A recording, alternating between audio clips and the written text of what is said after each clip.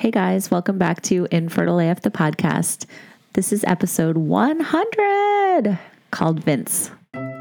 I'm so excited that on this milestone 100th episode, I'm partnering with Circle Surrogacy and Egg Donation, which recently reached two important milestones themselves, 25 years in business and bringing 2,300 babies into this world.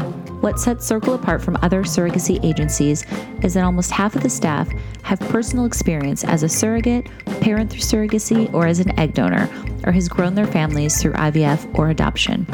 They are passionate about helping others achieve their dreams of having a baby because they've been there themselves. They provide exceptional knowledge and experience, fixed costs and financing, and have a 99.3% success rate. Learn more at circlesurrogacy.com and follow them on social media at Circle Surrogacy. Today's episode is sponsored by Proov, the first and only FDA-cleared test to confirm successful ovulation at home. Proov works by tracking PDG, a progesterone metabolite after ovulation, to confirm that successful ovulation has in fact occurred. Problems with ovulation are a leading cause of infertility, and with Proov, you can figure out if you're ovulating successfully right from your own home. And if you're not, you can then take steps to fix the issue. This critical information can change the game when it comes to trying to conceive. Proov was invented by Amy Beckley, a PhD scientist and infertility warrior whose journey lasted 3 long years and included 7 miscarriages. She suspected that she was having trouble ovulating properly in her own journey, and lo and behold, she was right. She got a progesterone supplement to help and successfully conceived just a couple of cycles later. Her progesterone miracle is now 7 years old. You know I love female-founded companies, and you know I love products that can truly help you on this awful infertility road. So check out Proov. The best part is that they're giving Infertile AF listeners a special discount code. So go to proovtest.com, enter the code InfertileAF20, and you'll get 20% off your first order. That's PROOVTEST.com. Thanks, Proov. On this episode, I'm partnering with Pacific Fertility Center, which is located in the San Francisco Bay Area and has been serving patients for more than 20 years. At Pacific Fertility Center, they believe that everyone has the right to create their family their way.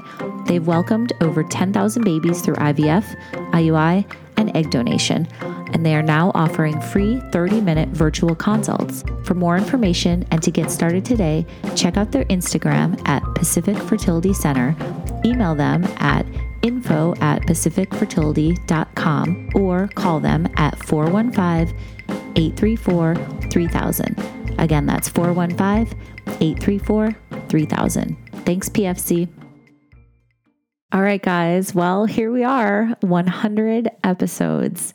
Wow. It has been such an incredible, fun, entertaining, sad, heartfelt, emotional ride. Thank you to all of you for listening. Thank you to everybody who has been on my show.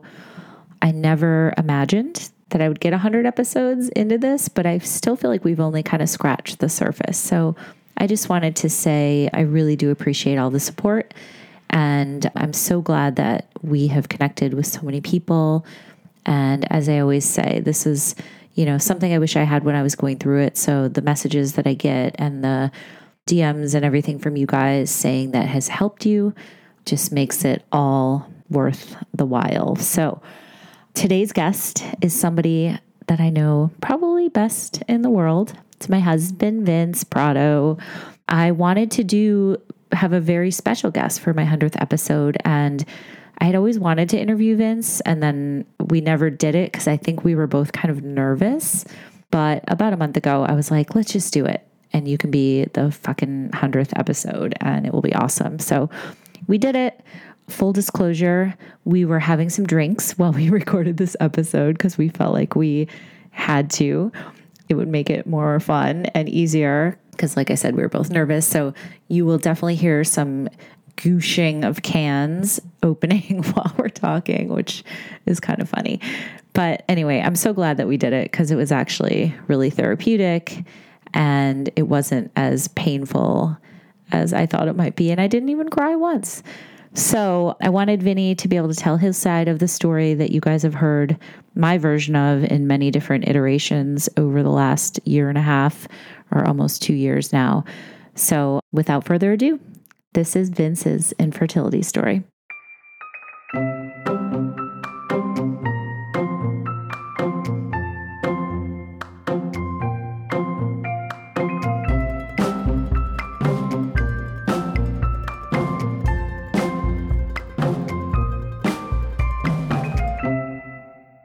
Hi, Vinny.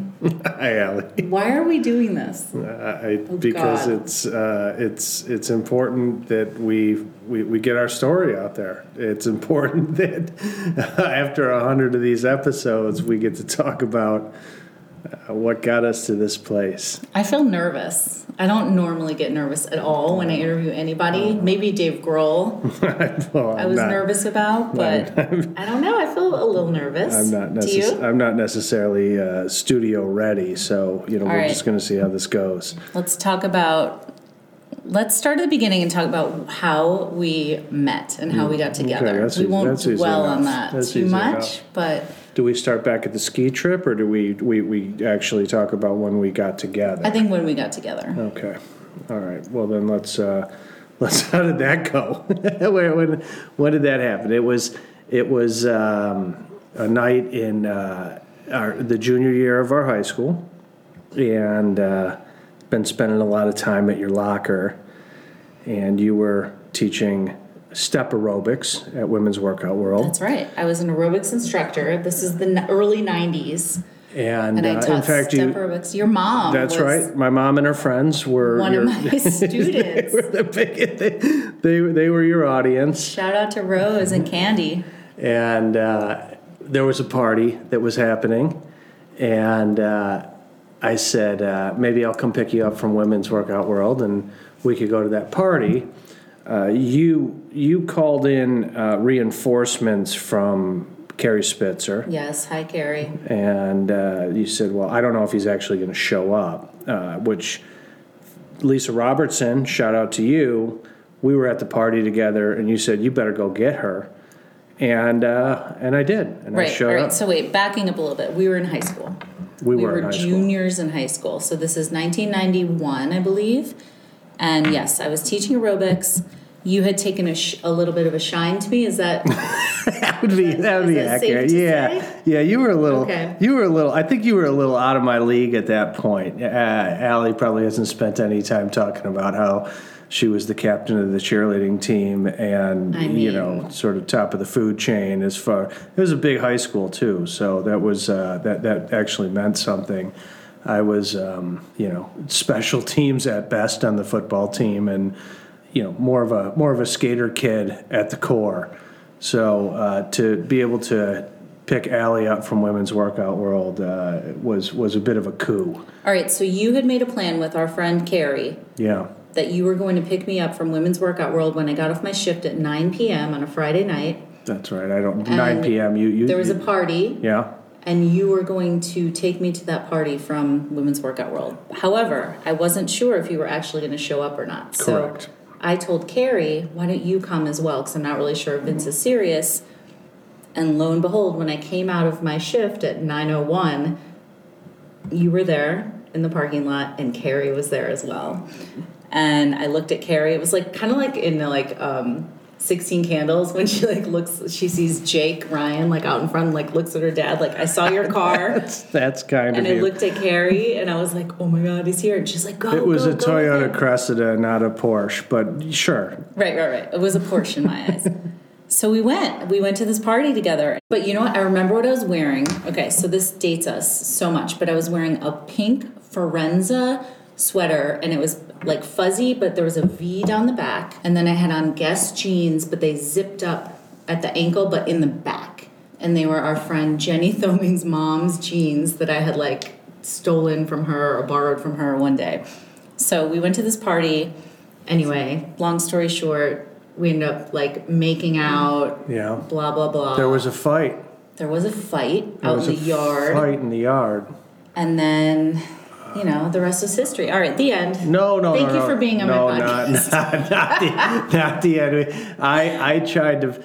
I didn't want it to. I didn't want a night to end like every other high school party. The thing got broken up, and everybody had to scatter like roaches. So I said, well, we can just go back to my house, which I had actually never brought a girl back to my house. Hey. So we were just going to watch some TV in the living room, and my mother was like, "Wait, what? There's a girl down there?" Was it that night that That she was kept coming down? same night. Okay. Yeah, and I was like, "Oh my God, I'm trying to make miracles happen here, and you keep coming down and asking if Allie's still here." Which Because we were like making out on the couch, and your mom kept coming down, and we were Correct. joking that she like was cock blocking. Not that anything crazy was happening, but well, kept coming she down. basically shooed us out, and we got back in the car that we showed up in, and I took you back to your place, and I think we probably made out in the car a little bit more. oh my God, high school, guys, high school.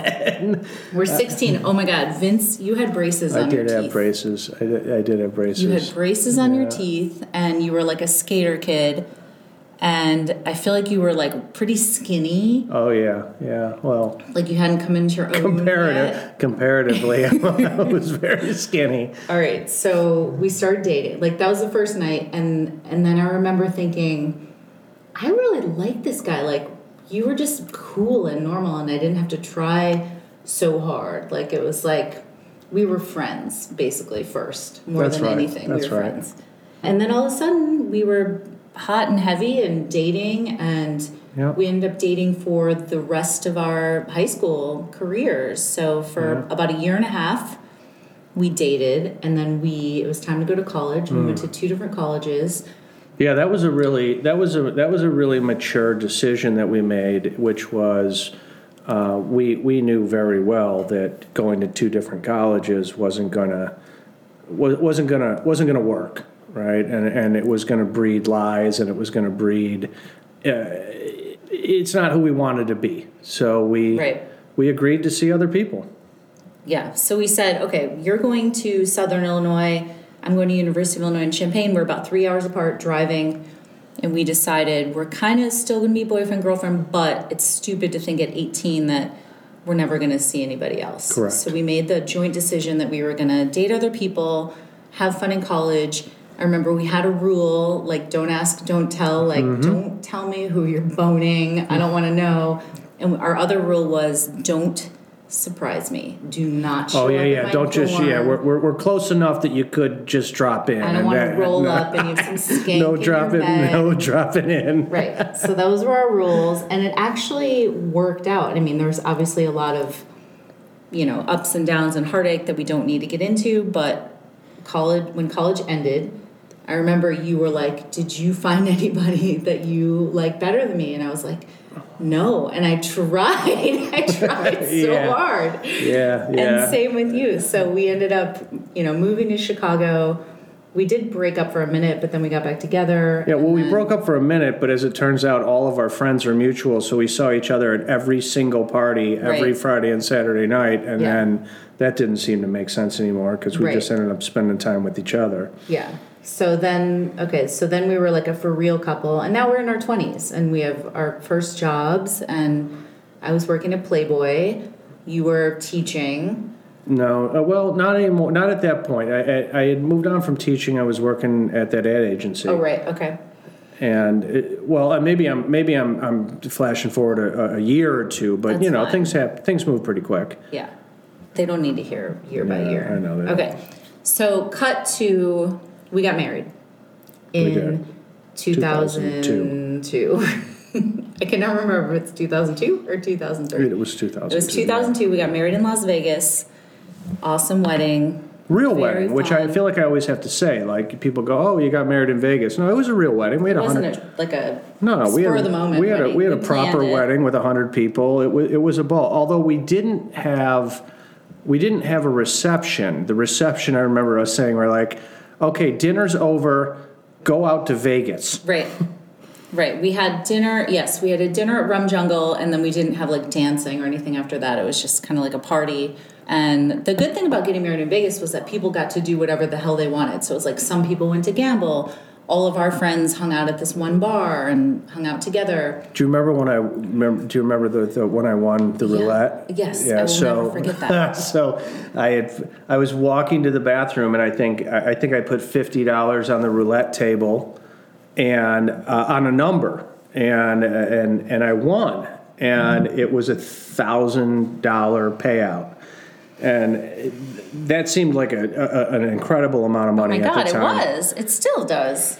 And I came back and I showed you that, and you said immediately, "Where's my half?" Yeah, we're married now, bitch. Where's my half? And then you said, "Remember that Louis Vuitton bag I got you for our wedding gift? There's your half." And I was like, "All right, I gotta pay for that when we get back." Fine. Okay. So it was funny because we were like we were together probably the longest of all of our friends from high school, or not necessarily high school, but college. You're college girls. And then people started to kind of have babies, like in Chicago, right away, and we didn't. It wasn't that we didn't want to; like we just really hadn't. I don't think we even graduated to that thought having kids. Like it was just assumed that we 27, 8. Yeah, it was 27 when we got married, and then a year into our marriage, I got transferred. So I was working at Playboy. The headquarters were moving from Chicago to New York, and they asked me if we would move. And I was like, yeah, I love my job. It was so fun. So we moved to New York in 2003. And I remember Amy Rassin, who's probably listening, love you, Hookie. She had twins, like right before we moved. So all of our, best friends were starting to have kids. But that plays into our story because we were moving to a new city. We didn't know anybody. I mean, we knew a couple of people. Not hardly. But we were like, we can't move to New York and then have kids. Like, had we stayed in Chicago, I think our story would be totally different. And I don't think we'd even be having this conversation because we probably would have had kids younger. That's right. Wouldn't have had any problems. But point being that we waited. We moved to New York in 2003, and then we didn't start to try until 2009. Yeah, well, because we were like, reestablishing we don't a life. Fucking know anybody. Nope. I didn't even know how to ride the subway.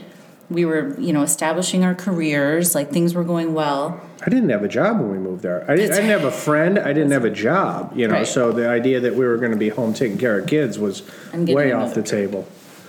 So that was kind of terrifying. Just the notion of moving to New York and leaving Chicago behind, because that was where everything that we had ever done in our life stemmed from our upbringing in Chicago, our friend groups, our friend circle. We both went to school in Illinois. Everybody moved to Chicago. Yeah, that was sort of comfortable home base. Right, but it's funny because, and I've talked about this many times on various episodes of this podcast, I didn't think about my fertility, and I didn't think, okay, so now we're, in our early 30s, and it wasn't like clock's ticking. Like nobody had ever really said anything like that to me, and I'm not being like, woe is me, like someone should have warned us, but even like the gynecologist, nobody was like, I don't know that we even heeded that warning. Yeah, but nobody was like, hey, at 35, like shit's gonna go haywire. Like, you better get on it. So we were just like having fun in New York, establishing our lives. None of our friends had kids. Yeah, and that's the other thing, is none of our friends in New York had children, so it just kind of wasn't at the forefront. Okay, so now cut to 2009.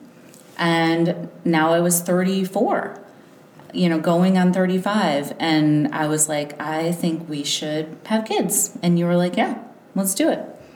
And not that it was super duper easy, but we started to try. And I would say it was a couple months. I went off the pill. Ev asked us this the other day, and it must have been so easy that we barely remember how it all transpired. Because I guess we were still in the zone. Yeah. Right? But, obviously we have a... Right. She did ask me, Mom, do you remember the moment you found out you were pregnant with me? And I was like, I don't remember the exact moment. Like, I remember being thrilled, but I don't remember, because it wasn't an issue. Like, it was just like, we're trying to have a baby. And 3 months later... We were having a baby. I was pregnant, and thankfully... that pregnancy went well. I did have placenta previa. Right. And she was breech, which was a little bit of an issue. But, the one story from that I always tell was that, I didn't really know anything about placenta previa. And I remember going to my OB and saying, yeah.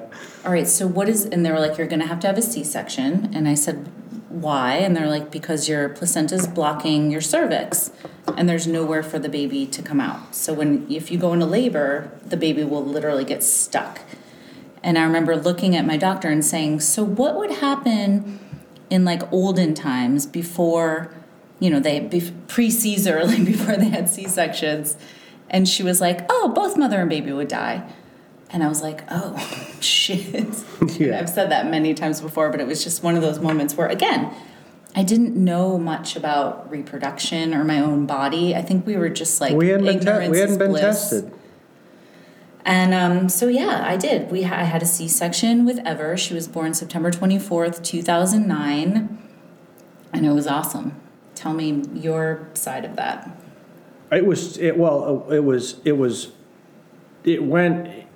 went as you thought it was supposed to go, but it was really like any other first parents. We experienced all of the life disruption that happens, right? The sleepless nights, the social calendar canceled, all the things that come with that, and I think that it seems immature at this time, given that we were 35 years old. Mm-hmm. But there was nothing within our social circle or even the context of our environment that was like, oh, you guys should have done this a long time ago. Mm-hmm. It was like we were the first of our friends to really have kids. Yeah, we ended up kind of coming into this friend group in New York where a lot of people were younger, so it wasn't.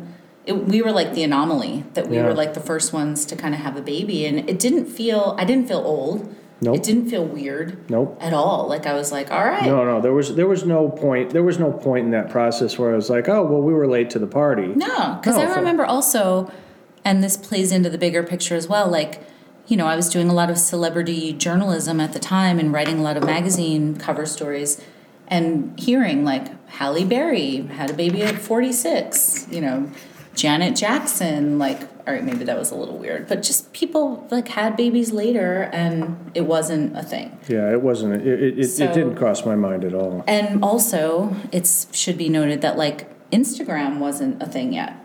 No, Instagram didn't come until a couple years later. I mean, it may have been a thing, but there wasn't an Instagram community. There wasn't, we weren't thinking about fertility at all. We had our baby. We were happy. I loved being a mom. Like, I was surprised by how much I loved being a mom and by like how happy it made me. I mean, I always knew I wanted to have kids, but I didn't realize how much it would like goosh. Opening a course. I didn't realize how much I like loved it. And it was just my favorite thing ever. I was so pleasantly surprised, which was awesome. And it's a testament to Ever because she was amazing.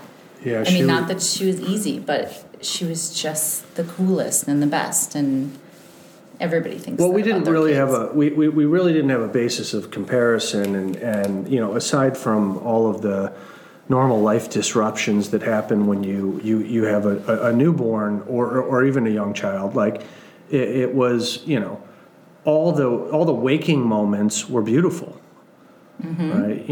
And it felt like we nailed it. Yeah. Right?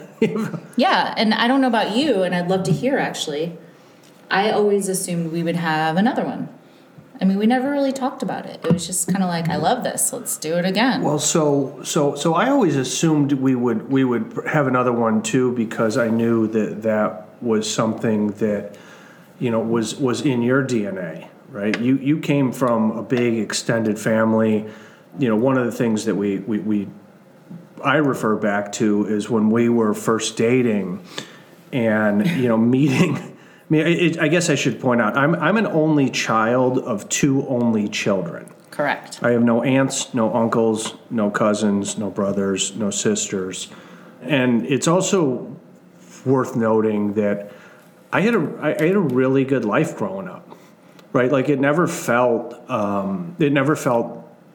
deficient. Yeah. It never felt like people ask me. I've used the analogy before that people are like, well, don't you wish you had brothers and sisters? And I said, well, I guess that's like asking somebody who was blind from birth, don't they wish they can see? I never saw what that would mean or be like, and my life was really fulfilling. Yeah, you had a great life. Your parents are amazing. So I think that, this comes into play later, when we talk about second kid and the effort that we had to put forth, but it was, it was great. We had our one child. Yep. And I knew that we would try to have others because that was always in your agenda. Right. But, I was not in a race to get there. Yeah. And that's the other thing is we weren't really in a race, even though, so I had Ever when I was 35. We didn't start to try in earnest for at least 2 to 2.5 years. And then it was okay, let's try to have the other one. And I thought that it was going to be as easy as it was with her. Right. I genuinely did. I was just okay, go off the pill, a couple months. And we actually did get pregnant pretty easily. I think it was, I remember when I had my first miscarriage, we had probably been trying for 3 or 4 months, and I did get pregnant. And it was great, cool. We didn't think anything of it. But then we were on a family trip in North Carolina, went to visit my siblings. And I should say, too, I'm one of 5. So I have my sister Kim, and then I have Sue, Vicky, and Jeff, who are my step-siblings. And I always just loved having tons of family around, like you said. My mom is one of 5. My dad, Bob, was one of 7. So I have tons of cousins, tons of aunts and uncles. And just I love a house that's clamoring with people, holidays and people running around and chaos and that fun We chaos. talk about one of the things, it was early on, but when I met Scott and you were this is my nephew. I was Scott Fields, what's up? And I was Yeah. He was he's pretty much our age. Yeah, so How's that work? Because I have step siblings who are a little bit older, I was an aunt when I was 6 years old. My nephew Scott is 6 years younger than me, which I always thought was so cool, and we were so close. And I remember so standing in your awesome. parents' kitchen and you kind of walking me through the room Yeah. of who was related to you and how and coming from the only children thing. I said, I don't get it. It doesn't matter. I remember you were is that person related to you? And I was yeah, that's my cousin. You're who's that? And I'm that's my, stepsister. Who's that? That's my so-and-so. And you're everybody here is related to you in some way. I was yeah, that's family. That's how it goes. Yeah, that's true. And not ever judging, nothing wrong with only children at all. Like we said, you had an amazing life. I couldn't love your parents more. Yeah, I was all never for an it. issue. But okay, so I did get pregnant, and then while we were on this trip in North Carolina, I remember it was pretty early on, I was maybe 7 or 8 weeks along, and I started bleeding. And I was oh, God, I don't know what's happening, and got back home and still bleeding, called the, gynecologist, and they were I think you're probably having a miscarriage. And again, it wasn't that traumatic. Because it was I did have a lot of friends who had miscarriages. And I was okay, well, obviously it was super sad, but we're we'll try again. And we did. And everyone knows my version of this story, but I'm curious, what was your take on that miscarriage? So much of that whole period, which, I think ends up becoming a very long period. These rivers run together, and I don't necessarily know that I really remember the difference between 1 and 2 and 3 and 4, but I didn't really think much about it because that happens. That's a thing. Mm-hmm. I think I was aware of the fact that my mother had a miscarriage at some point, and I just took comfort in that. I think a little bit that was this is a normal thing that happens to people, and you get back to what you were intending to do, and it's going to work out. Right. So we kind of just moved along, and Ever was getting older, obviously, by the day, and she was awesome, and we were living our lives. And then I had the second miscarriage, and they were all pretty early on. And then, a couple months went by, got pregnant again, had another one. And I remember at one point I'd called the doctor and they were so like flippant about it. Like I was like, I'm bleeding. I don't know what's going on. And they were like, you're probably just having a miscarriage. Like just kind of blew. Like it was like the 100th call she'd had that day. How far into this are we at that point? Like how many years? Into our second effort. Yeah. So another thing I should note is that I never knew that this was called secondary infertility. No, I never heard that. I never heard that term. You started this show. Actually, after we had Sunny, which is crazy. Yeah, no, that's for sure. So even while we were going through it, I didn't realize that this was called secondary infertility. And so where are we at? We're at miscarriage 2, 3. Yeah. Like, and what's our timeline? Right. Like, this is where it gets blurry. Are we 2 years in? Yeah. The whole thing between Ever and Sunny was obviously 6.5 years, but we didn't start to try until she was about 2.5. So it was about almost 4 years. Yeah, that sounds right. Of trying. But with each subsequent miscarriage, I remember feeling more and more depressed and more just sad and feeling very alone. Like I've obviously had wonderful friends and family that I could talk to about this, but again, no Instagram community. I didn't have an account dedicated to this. I wasn't helping. Why do you say that? I wasn't, well, because I didn't understand the pain that was starting to set in with the defeats, right? Yeah. Like it was, and also, I guess if we're gonna say it, I didn't necessarily feel like we absolutely needed a second child. Yeah. Right. Like I grew up an only child, and Ever, we've already pointed out, was beautiful and vibrant and inspiring, and I loved everything she did, and in my mind it was like, well, if that's the only child we have, then I'm cool with that. Right. But I knew the whole time I didn't really have a platform to speak upon, because I don't have family to reflect upon in that way. Allie did. So I used her as sort of the bellwether to say, we keep going. Yeah. But did you feel like you just kept going because I wanted to so badly? We got to that point eventually, right? It was tearing us up, right? It became the sole focus. Yeah. I think it was probably like after maybe the third miscarriage where I was like, all right, shit. Yeah. Something's wrong. We need to call in, the troops or some outside help. And I think that the first conversation we had about that, you were kind of like, but do we though? I remember not feeling like we were on the same page. I wanted it so badly. Yeah. And it was almost like the more I couldn't have it, the more I wanted it. And I could tell that you weren't on the same page emotionally, and I don't blame you for that. No. But that was when the cracks, I think, started to you can't tell somebody how to have their emotional journey. And I think it goes back to a little bit of ignorance that I don't have something to compare it to. But what I do definitively know, is that this journey is really messing us up. Yeah. Right? It is messing up the relationship that we have. Mm-hmm. Right?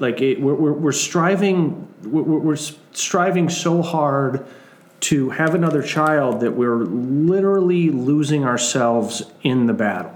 Right. And everything that we took so much pride in about our own relationship had almost completely left the building, because it was about, I'm in week 3. Oh, I'm ovulating. Right, because once I started tracking, then it was sex became timed, and it was more of a chore, and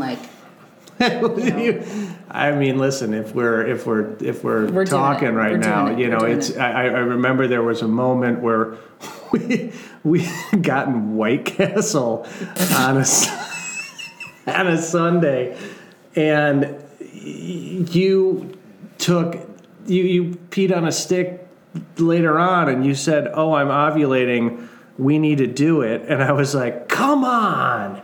You're like, I just had Weiss Castle. And you said to me, you better get upstairs and take a shower or flap it around or whatever the hell you need to do. But when you come down here, we're making a baby. Hot. I don't know that Sexy. worked. I don't think that worked. No, but, I don't think so either. That was basically that was my opinion of where we had gone was sex wasn't about fun. It was about procreation, and it was also totally riddled in struggle. Yeah, and I remember another time, not to blow up your spot, but where we were like mid doing it, and all right, parents, Rose, Linda, if you're listening, you can just put on your earmuffs right now, but we were like doing it, and then you like lost your erection, and I was like, oh, for fuck's, are you kidding me? Come on. And like I got so mad at you because it was like that window, that time is so small. Right. And like, I remember you were like sweating and I was crying and it was like the worst. And I was like, oh my God. Well, it wasn't like it wasn't. How did it come to this? It was like anything that previously was sexual that was about enjoying each other had left the building. Right, and not only left the building, it had left the apartment, it had left the neighborhood, it had left the town. Right. Right. It was we have sex when it's time to make a baby. Yep. And we're not. It's not working. I don't know when that's coming, right. But you're gonna pop out of the bathroom on a Tuesday at 6 and go now. I'm like, put your mozzarella sticks down and fucking stick it in. And then you would do that thing where you would put your legs on the you'd be like, okay, go. Yeah, legs up the wall. And you guys, you turn around on the headboard and you'd like stick your legs up and then you'd grab a book. Put some pillows on you grab a book and you'd be like, bye. Yeah, that's again hot. So I know a lot of people can relate to that legs up the wall moment. But all right, so it's not happening. It's not happening. Nope. I'm getting depressed and sad. I think you're fed up with me. Our sex life is terrible. Well, it's listen, sex life is an important part of any relationship. Yeah. But it went beyond that. Like it became our life, right? Like it was all about like you were always on the clock. Right. But I remember feeling like I was on this island because we didn't have the same goal. Like you were like, if it happens, cool.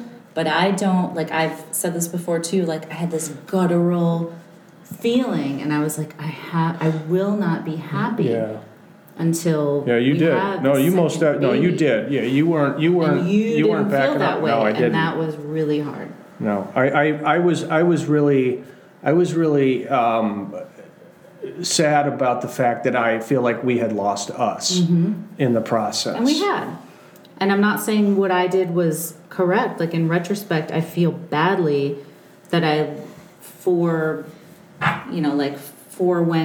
our relationship because I was so focused on this. And I told you this while we were going through it, like I wish that I didn't want it so badly. Oh yeah, you said that a lot. I couldn't help it. And I was just trying to be true to myself. And I think that's part of the struggle with infertility in general is like sometimes you just wish that it wasn't a thing. Like I was like, if I didn't want this so badly, we'd be great.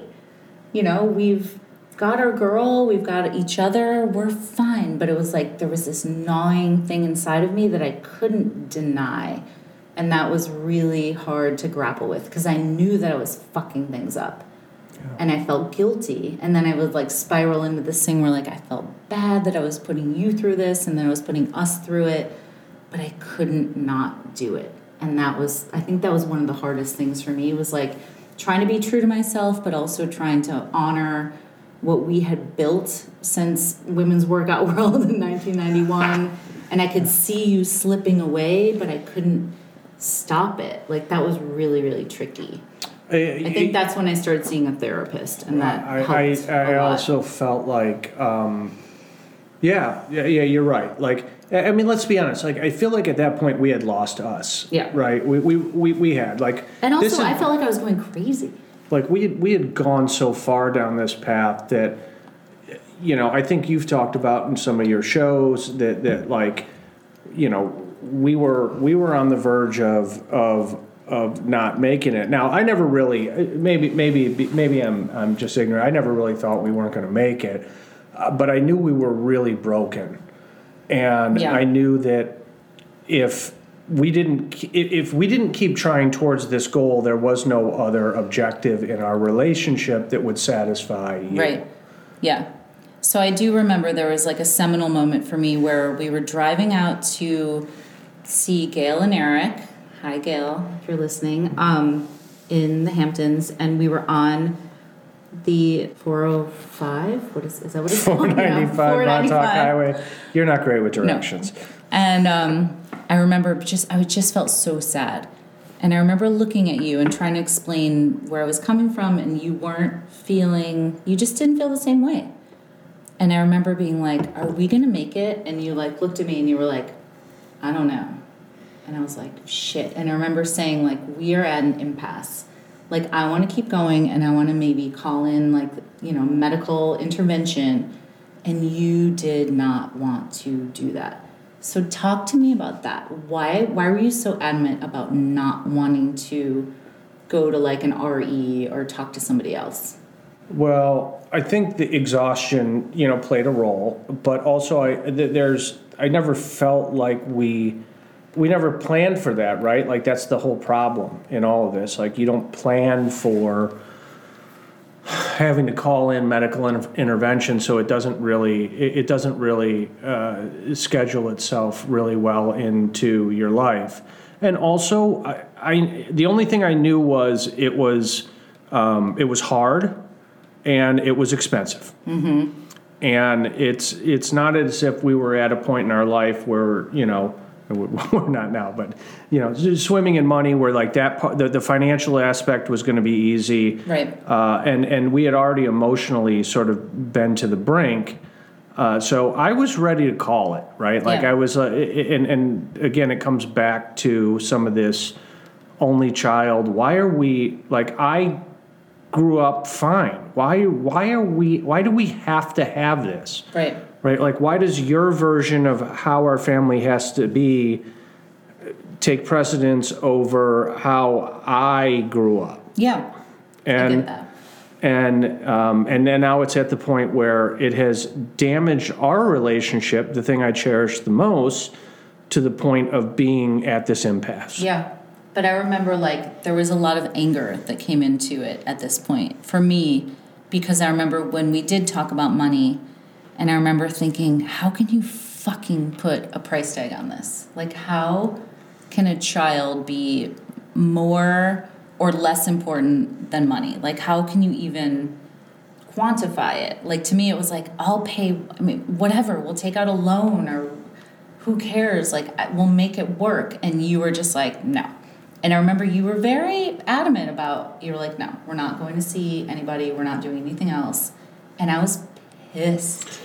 I spend a lot of my life. I spend a lot of my. I still do. Thinking about what's in the cards for me. Like you shoot your shot, and if it doesn't work, then you figure something else out. And I felt like we had exhausted our natural options, and for me, as we've already pointed out, I didn't necessarily need the second kid. Yeah. Right. And you did. So there was the impasse. Yeah. Right. Like you needed it and I didn't. And now we're starting to trying to throw money we don't have at a problem that I don't think we need to solve. Yeah. All right. So let's move on to, I did consult Dr. Klein, who ended up being our doctor. I got a recommendation from somebody and I felt like I was like, doing it on my own. I remember I went to the appointment by myself. I wasn't hiding it from you, but I think you were just like, whatever the fuck at that point, because now we'd had, 4 miscarriages. I was like in the depths of depression. I'd started seeing a therapist. It was helping a little bit, but I still had this laser focus that I wanted this second baby. And I went in to see Joshua Klein, and he was wonderful. And he did, an initial exam. And he was like, well, guess what? I think I was 40, like newly 40 at the time. And he's like, the problem is, your body's not having a problem getting pregnant. You're having a problem staying pregnant. And I think it's a, chromosomal issue. You've got a lot of eggs. I think he called me an egg superstar was what he said, because I have it on an email. He said, you're a perfect candidate for IVF. He's like, all we have to do is find the good eggs, and then you're going to be fine. We'd never had you tested. Also, sorry. Was this before we did the IUIs or after? No. I think we actually did IUIs before we went to Dr. Klein. Yes. Because a friend of mine, Helen, had done an IUI, and it worked for her. So we actually did. We did 2 IUIs, and neither of them worked. So then I went to Dr. Klein. Say it. The IUI. Listen, it's a step in the process, and it does work for certain people apparently. Yeah, but all I thought about was, I remember leaving work telling people I have to go to a doctor's appointment so I could masturbate in some office into a cup, and then go back to the office as if it was, I just came from a dentist appointment. Mm-hmm. It was the weirdest thing. Like it part of me just made me chuckle. Yeah. But also I was like, this can't be a thing. Right. But also those weren't cheap, and nothing was covered by insurance. Everything Correct. for us was out of pocket. So we did the 2, didn't work, and then that's when I saw Dr. Klein. So he said, you're an egg superstar, perfect candidate. And I remember leaving that appointment and feeling super hopeful. And I came home and I was like, Vinny, this is awesome. He said we're perfect candidates. He thinks IVF is going to be great. We went back together. And then we went back together. We did, yeah. And then I said, he wants to see you as well. And I think he did want to test your sperm and make sure. Again, it's a little fuzzy because it was so long ago, and you like block these details out. I think it's part self-preservation or something. You went first. Right. We went together. Yeah, and then you went. And okay, so we went back together, and I think the whole time you were like, arms crossed, body language, you're not receptive probably to this. True. And again, I'm like kind of seething. So I'm like, you motherfucker. Like, can you have a bit of an open mind about this? And you weren't really feeling it. And again, I get it, but I just was mad because it was like, and I was mad. I was mad that we were in that situation. Yeah. So we went together. I think he said, let's do a round and see what happens. And then we got like the paperwork, and we looked at the financials, and it was like, holy shit, this is like. No, it was. You tell your version. All right. So here's what I remember. It was everything. You went in. You got the initial sort of consultation, and you came back, and you were over the moon. You were like, hey, he says we can do it. And then we went back together, and that's what we just talked about. I was probably a little bit stoic, and stoic. I was not. I didn't want to be there, and asshole. There was a lot of discussions about what's the process? How long does it take? What's each stage cost? And I didn't feel like we got a really clear story on the financial side of things. I don't know that they were being deceptive or they were just saying best case scenarios, but whatever it was, I didn't really feel comfortable that I understood how's this going to all play out, timeline, financials, and realistically, does this end with us having a kid? I didn't get a clear picture for that. And Allie was just pissed at me for even being there. Because he had given me an answer, and it was finally like some answers. Like he was like, this could work. This might be your thing. And I just felt like any word that was going to come out of my mouth that wasn't like, oh my God, I'm so thrilled that we can make this work, was counterproductive to Allie's plan. Yeah. So again, like for anyone listening, the relationship, I think this was one of our lowest points. Yeah, we were at the bottom. We were at the bottom of the bucket at this point. And I was mad. I was so mad. Like I just had so much anger. And I went back. all right, so tell everybody. Yeah. So you I went said, back on I said, your own. I can't have you sitting there next to me, reading into every question I ask and being mad when I say, how much does this cost? How much does this cost? And I remember getting the answers because I asked the questions that I wanted to ask, and I found out it was going to be way more expensive than what was initially mapped out for us. Why was that? Because there was the genetic testing, right? That was like an add-on. It was like, you want the leather seats, $5,000, right? Do you want the 20-inch rims, right? Like there was. Remember, you said it was like going to a used car, right? Like dealer. there was all these things that were like, oh yeah. I was like, well, if we're going to do this, we have to do all these things. Right. Like we don't do this and do like spend most of the money and do half the things. Like we need to spend all the money and do all the things. Because I should backtrack a little bit and say we had agreed. Well, we hadn't agreed at this point, but we were like, we're just going to do one round, and we'll do all the things for one round. Right. So, but we still were not at the point where you had agreed. No, I hadn't. No, I certainly. But that was had kind not. of the understanding. Was like you were like, we'll do it once. If we do it. So if we're going to do it, we're going to do all the things. Right. So I remember leaving. I remember leaving there, and I went to Rocco's Tacos afterwards, and we're telling everyone about our great nutrition. I got some tacos, and I ordered a beer, and I remember the phone rang, and I was like, oh, shit, it's Allie. And she said, isn't that great when you're the wife and your husband's like, oh shit, she's calling. And her enthusiasm on that call, she said, how did it go? Was it great? I remember being like, isn't he great? Isn't he amazing? He's the best. He's a genius. He went to Harvard. Right. Like so great, right? And I said, we're not doing this. Oh, dagger to the heart.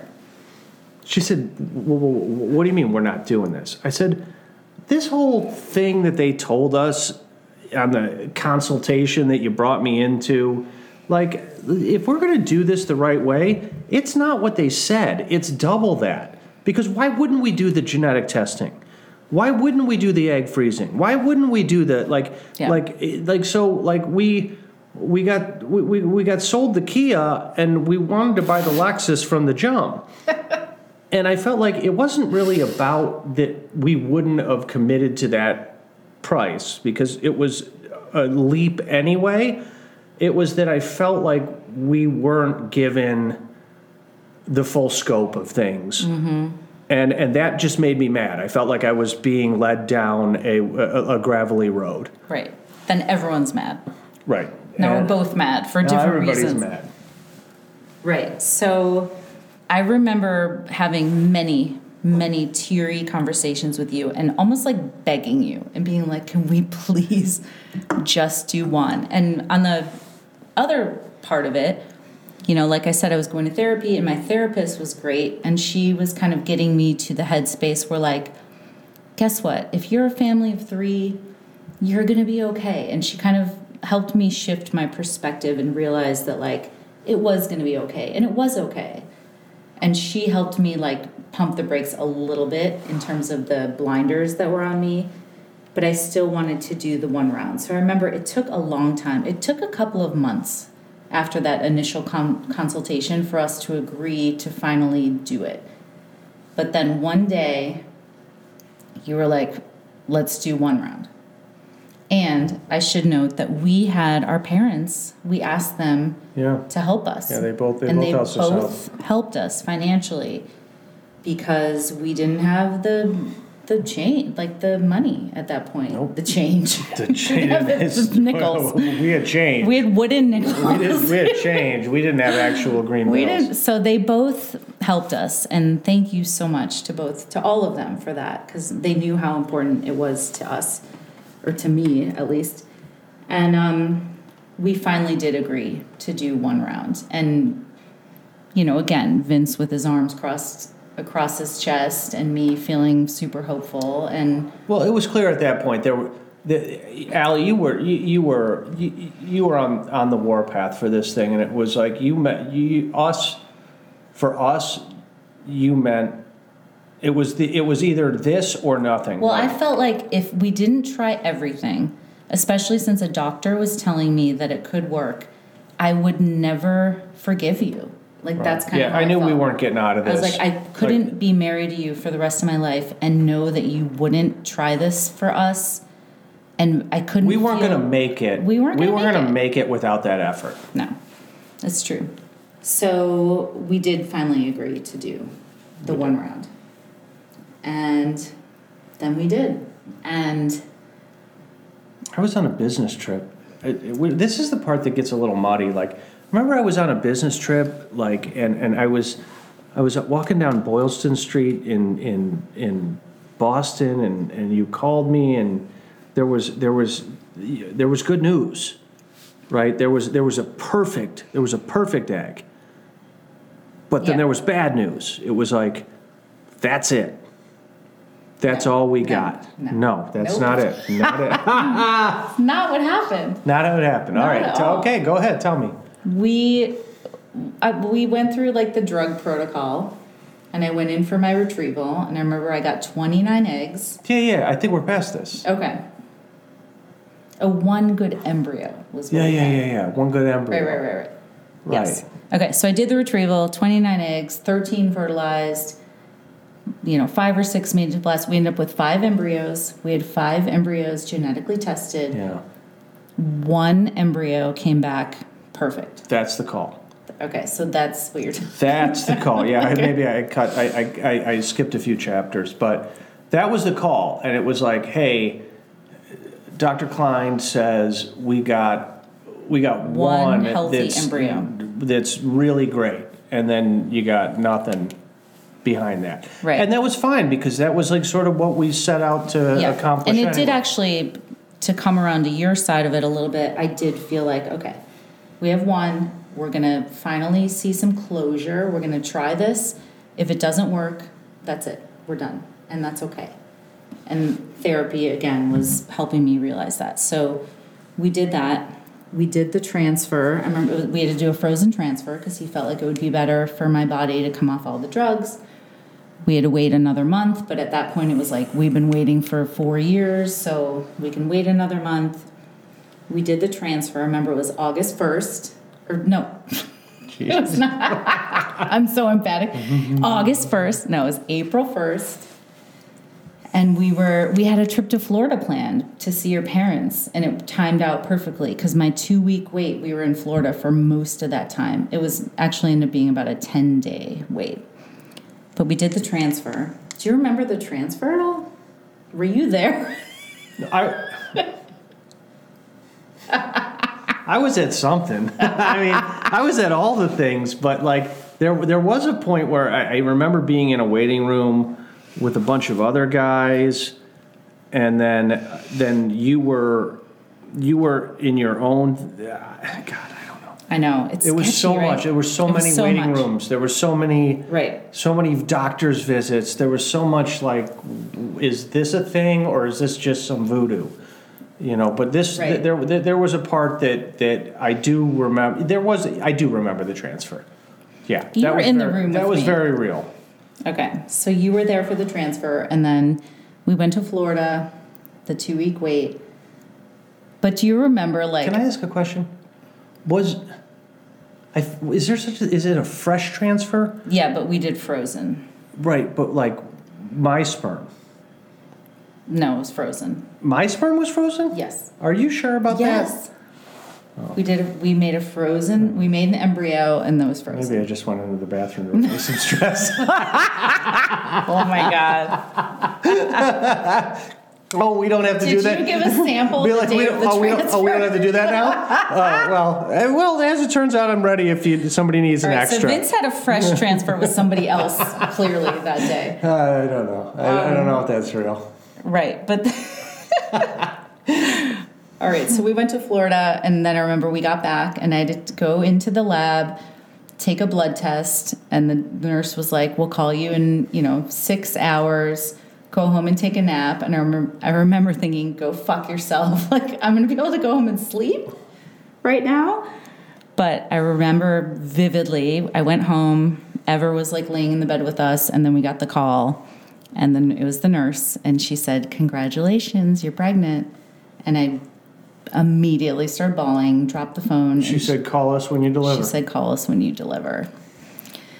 Whew. I just got the chills. And it had worked. Do you remember that call? I do remember that call.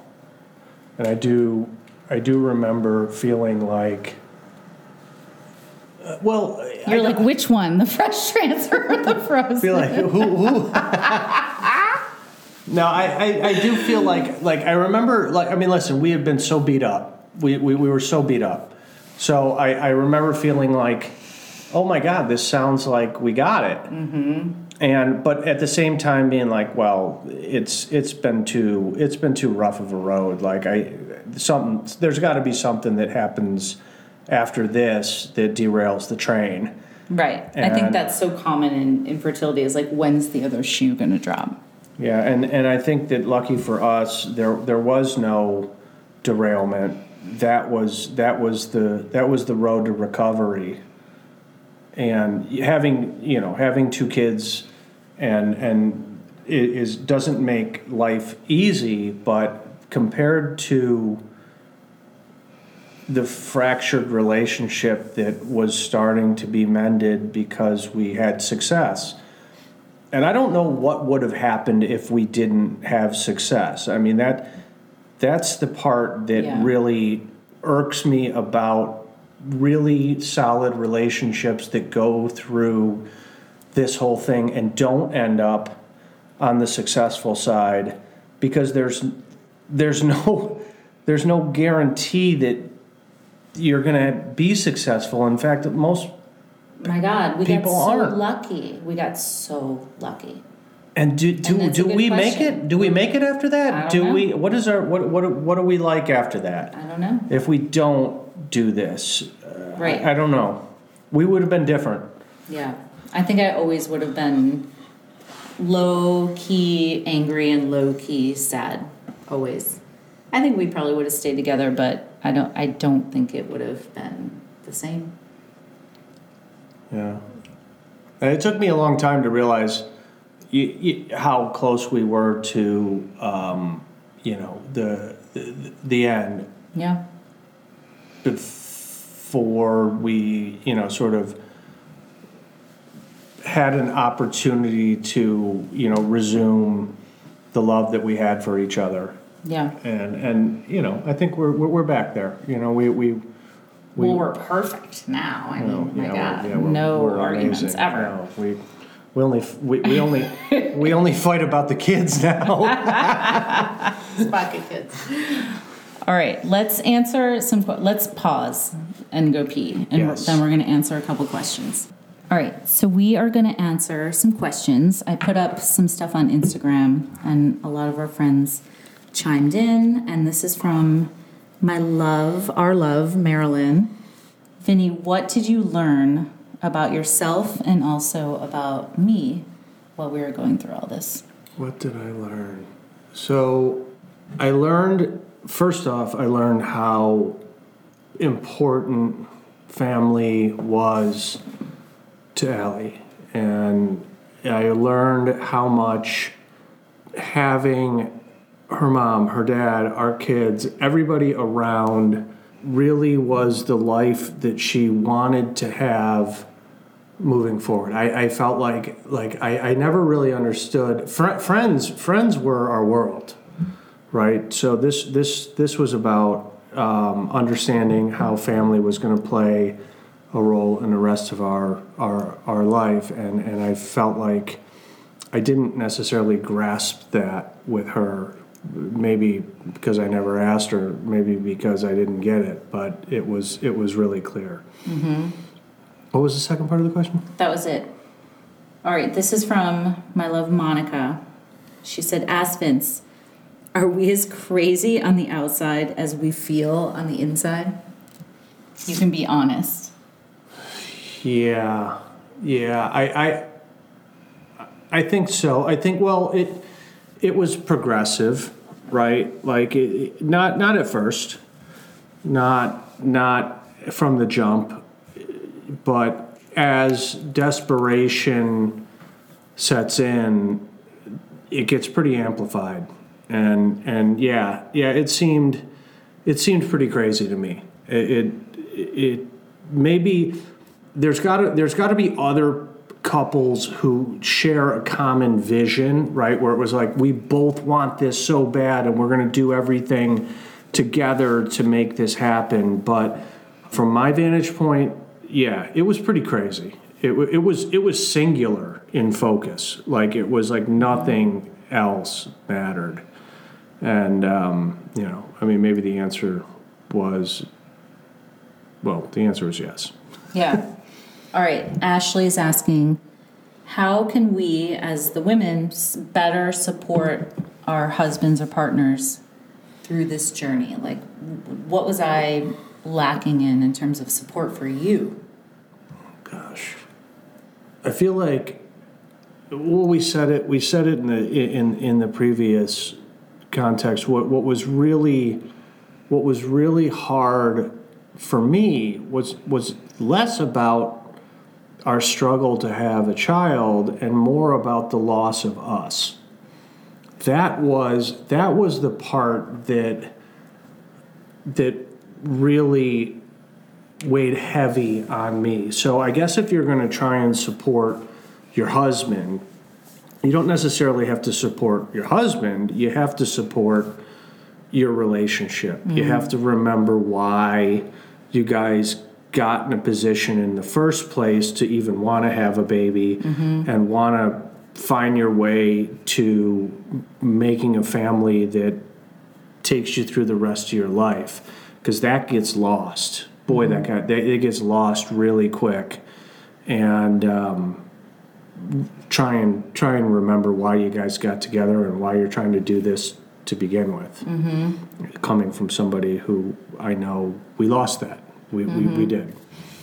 All right, last question. This is from Kim, my sister. Oh, God. Here we go. She's... I know this is going to be... She goes, at what point did you get tired of all that wang-wanging? Which is just a little backstory. This is what your Aunt Anna used to say. Yeah, when we were in high school and we would be at like a family dinner. Listen, I didn't have any aunts or uncles or cousins or brother, but I did have a great aunt. She was awesome. And we'd be at like Thanksgiving dinner, and she was like probably in her late 80s, and we were like in our teens, and she would be like, "Where did you guys go? Did you go upstairs and wang?" And we were like, "Oh yeah." There was a handful of times she was wrong, but mostly she was right. Be like, "Can we go sneak off to the basement and at least try and make something out of this Thanksgiving?" When did we get tired of all that wang-wanging? Well, you get tired of all the wang-wanging. You get tired when your wife is looking at you and being like, "Stick it in." No. You get it gets there eventually, but like there's definitely like calculated sex is kind of disappointing, right? Like where it's like, well, we have to do it at this time on this day for this reason to make a baby, right? So I guess the only thing I would say is that's part of the process, right? Like you have to do that, right? Like that's what you literally have to do to make a baby. But the times in between where you don't have to have sex for having a baby, try and go back to the times when you were having sex or just being with each other to not have a baby, because that's ultimately what everybody enjoys. Mm-hmm. And I think that once you get past the journey, successfully or unsuccessfully, you have to get back to that. So try and I don't know, try and find some time in between the cycles to really enjoy just the joy of doing that. Wang-wanging.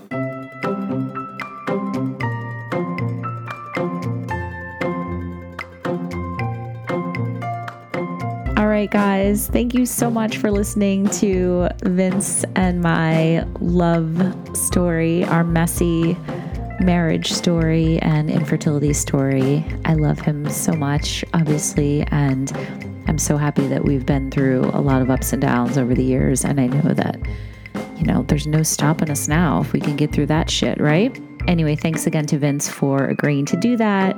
Thank you all for listening. And also, Fertility Rally memberships are open the first week of every month, which is right now. So check us out. DM us or shoot me an email at thefertilityrally@gmail.com, and we will hook you guys up. It is such a great community of incredible people from all over the place going through all sorts of different things. We have 8 support groups a month, a private Facebook group, and just lots of awesome shit to help you navigate this journey. So love you all. Thank you for following along with me on these 100 episodes. Let's do 100 more. All right, guys, talk to you next time.